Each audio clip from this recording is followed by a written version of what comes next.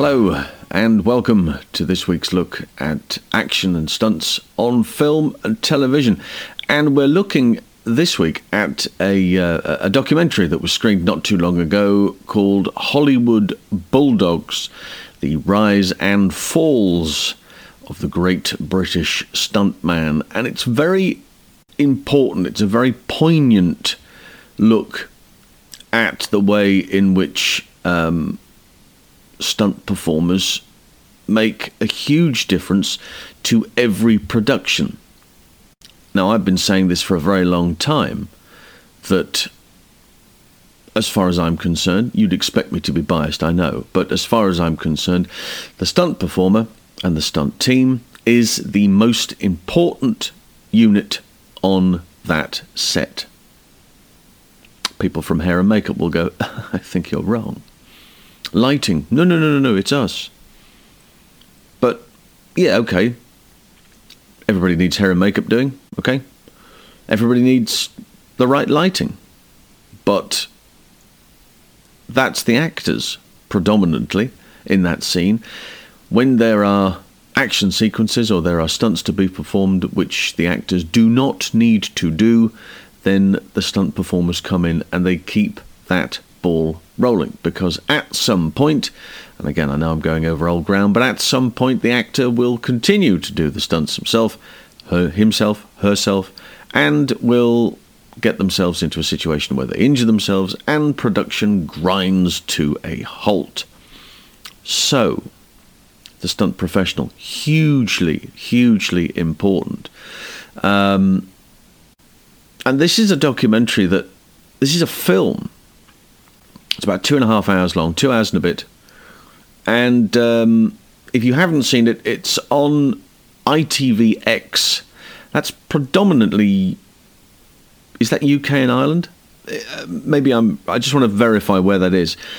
I've had a lot of inquiries of late, since we promoted the episode for last week, because it was coming out last week, that people in Europe and the rest of the world weren't so sure where they were going to get it from. BritBox might be the other alternative if you're just wanting to watch it.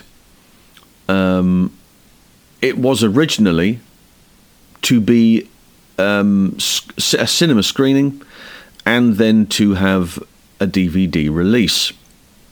Now, I know this because at a relatively early stage of the production, I was contacted by Hank Stars, who's the producer of this particular documentary, and asked to take part in some shape or form. They'd recognised that I'd got an archive and got some knowledge in connection with each of the individuals concerned. Wanted to know, can we get a brief background on each of those? And if you have any photographs or footage that you could put together for each of the performers, that would be hugely beneficial. And so that's how that, I think it was 2019, maybe, something like that. And I managed to get as much information as I possibly could. I wrote a whole bunch of I wrote sleeve notes, in point of fact, for the DVD. Not entirely certain if that ever got to that stage, because then BritBox bought the whole idea, and it was shown on there and has been on there ever since. But if there is ever a DVD release, with a bit of luck, the words that I put together for the notes will be there. But that was my involvement. And the idea that it would be done by somebody like John Spira and Hank Stard made a lot of sense to me, because these guys were responsible for the wonderful documentary about Elstree in 1976, and the record of working in that environment leading up to Star Wars, which of course came out in 77. I enjoyed that enormously, and I thought, well, these guys really have their finger on the pulse here. They can certainly make a change and do some good as far as telling the real story is concerned. Their style of filmmaking, their style of documentary filmmaking was something that appealed to me enormously. And then you look at the subjects in our documentary. You look at the subjects, and these are those individuals that make a huge difference to the business. it's 2023. If you look at the quantity, the amount of stunt performers that are on the British Register today, it's huge. There are, bear in mind that when these boys started originally, and I'm referring to Ray Austin. In fact, it was before Ray, because Ray wasn't even on the original, not to my knowledge, wasn't on the first register. So he'd worked between the 50s and the 70s. And by the time that 73 came around, he was establishing himself as not only a writer, but a director in the States. So a great deal had changed. So he was absolutely a massive pioneer.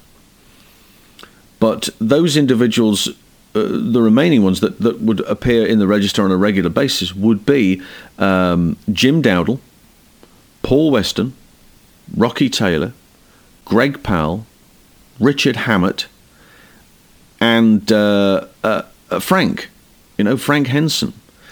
These guys were hugely, hugely important to the situation as far as action was concerned. And the story that they tell is very, very, very, very important indeed. Now, you couple that with Vic, who then sits on top of that, ideally because of the nature of the way in which his involvement came way back as well, because of his father's, his father was a racehorse trainer, his father was a farrier, in point of fact, but through a great deal of national hunt racing and him riding himself.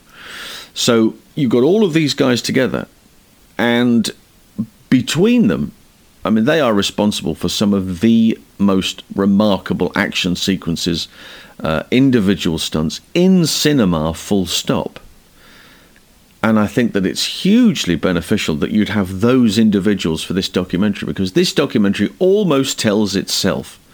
Once you have these people, in one particular documentary, well, the stories are fantastic. If you've seen the program, you will be aware that they have some remarkable stories. They have some wonderful stories about their time on set, their time leading up to being a performer, the backgrounds that they came from. Jim Dowdle is a brilliant example of somebody who was absolutely 150% passionate about, the military.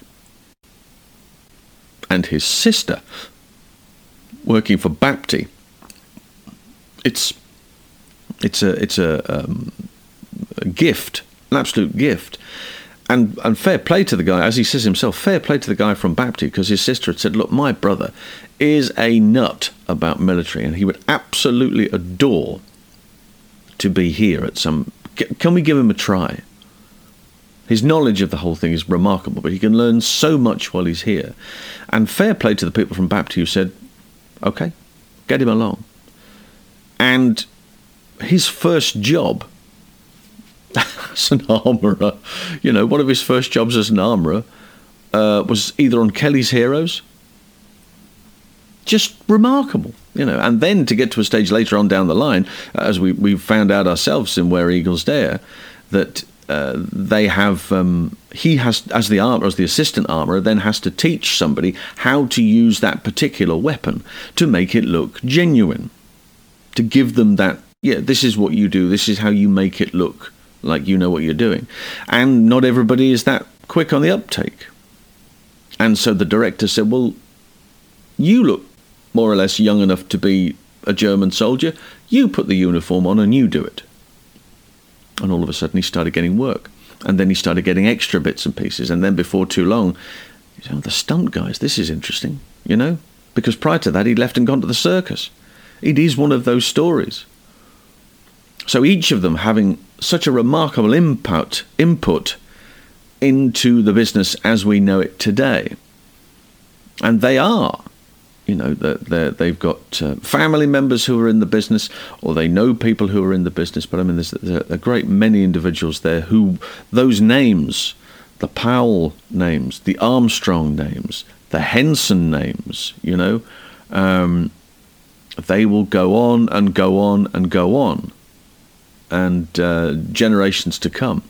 So if you haven't seen that, I urge you to do so. It's absolutely essential piece of viewing. And for those who need their appetites whetting, here is the trailer. My first film was The Dirty Dozen. And I didn't know shit from toothpaste. If you've got any sense, Sophia, do you recognise these guys? They've fallen, jumped, crashed, punched, kicked, stabbed, swung and exploded their way through the last 60 years of cinema.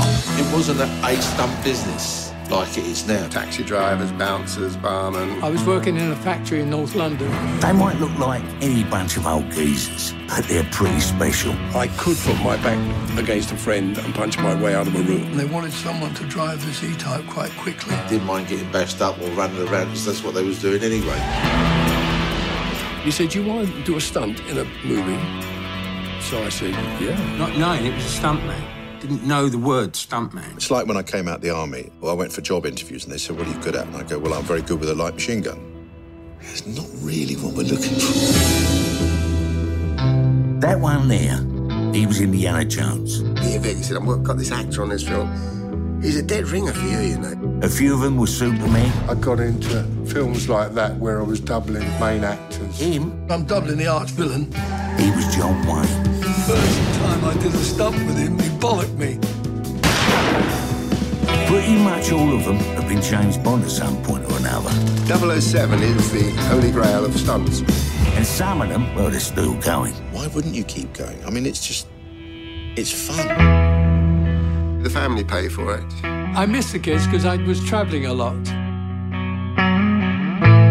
When it's too late, what do you do? A little bit of dignity in old age is good. Bang, and he kicks me in the nuts. I think the industry's changed an awful lot. I do think the characters have disappeared that were. They're the guys who made film exciting and they're ready to tell their story. You can't run away from fire. There's a lot of backstabbing. It's very incestuous business. It's a great life for me. You had to fend for yourself.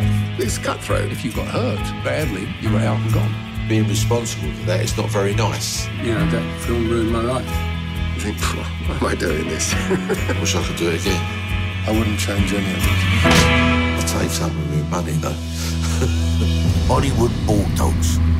The rise and falls of the great British stuntman. It's terrific, and it has the dulcet tones of Ray Winston as the narrator of this particular documentary. I'd also like to think that I had something to do with that as well, because Ray had been very good in agreeing to write the foreword for Rocky's book, which of course I was involved with, and so we had a bit of a chat in relation to this. And in his opening chapter, in his foreword, he recognises the fact that there were individuals that, as an actor, they like to hang about with the stunt performers. And so I think there was a few ideas thrown about, and Ray's name went into the hat, and Rocky had made the initial communication to Ray to say, look, there's this documentary, and wouldn't it be great if you were involved? I'm under the impression that that's how that happened. But it kind of works, you know. It really works, because as Vic says, and as Rocky says, and Greg says, in this documentary, they're all saying, well, there was a lot of stunt people at the time. What did Vic say? In You Only Live Twice, there was 120 stunt performers. Well, there weren't 120 stunt performers back then. There were, you know, a handful and a bunch of folk from this gymnasium, this judo club, and there were a bunch of lads who were proper villains. They were bouncers at night, you know, and maybe they'd got a record in the past for a bit of GBH or a bit of armed robbery, you know, that sort of stuff. I mean, villains, not your fly-by-nights that you might have these days. These were these were folks that would go into post offices, some of these characters, and yet this is just to make the numbers up. They would go and train at a gymnasium because they wanted to keep themselves in shape, but they were not the nicest pieces of work, some of them, and consequently they had a bit of a record as long as your arm. And when it got to a certain level of we need X, Y, and Z to do this, you know, even the hardest, toughest folk back then who, you know, weren't worried about hitting you over the head with a pick helve, weren't prepared to do up to the top of the roof and abseil down with one arm whilst firing a Tommy gun with the other. You know, there were implications along the way that not all of them were capable of doing it, and consequently that number then dwindled, and rightly so, I think, because, you know, the quality of a certain performer is based on their ability. You know, they're good. Why are they good? Well, because they tick all of those boxes. And not only that they tick all of the boxes, but they give it 150%. So in the original days, back in 1973, when the register was formed, 50 years ago this year, it did get to the stage where you just had those individuals who were prepared to go the extra mile. Now, faces have changed considerably over the years, but the subjects in this documentary have remained. It's particularly poignant of late because the documentary is dedicated, of course, to dear Frank Henson, who is sadly no longer with us. Dougie Robinson was one of the advisors on that as well, and he's no longer with us. And of course, Richard Hammett passed away very recently. So those faces were there at the beginning, and they've remained there right the way through that journey. Hi, I'm Rob. I'm Simon. And I'm James. We want to talk about those movies. Those supposedly bad movies. Those movies that bombed. To see if they weren't that bad after all, join us every other Tuesday on the For Your Reconsideration podcast, part of the Pod Dojo podcast network. You can catch us on iTunes, Spotify, and all your usual podcast apps. And it won't cost you a solitary bean, mate. It's like it's free. It's just like it's free. So that will give you a flavour of what is to be expected from this. If you are in parts of the world where you cannot access BritBox and you don't have access to ITVX, then there will. What I'm going to do is I'm going to option an email address that you'll be able to contact me on. And if you want to know more information about it or something of that nature, drop me a line and maybe we can get a copy out to you. All right, so that's the point here. If that's a consideration, we'll do the very best we can. But do me a favour and just hang fire on that, if you will. But I'll give you further information along the line, and then maybe we can come up with something. So that'll do for now. Just a brief one here, just to fill the gap, you know. But that's important to take a note of this documentary. So please, if you haven't seen it, go and see it. And we'll be back next week with more of the same. And until then, it's bye for now.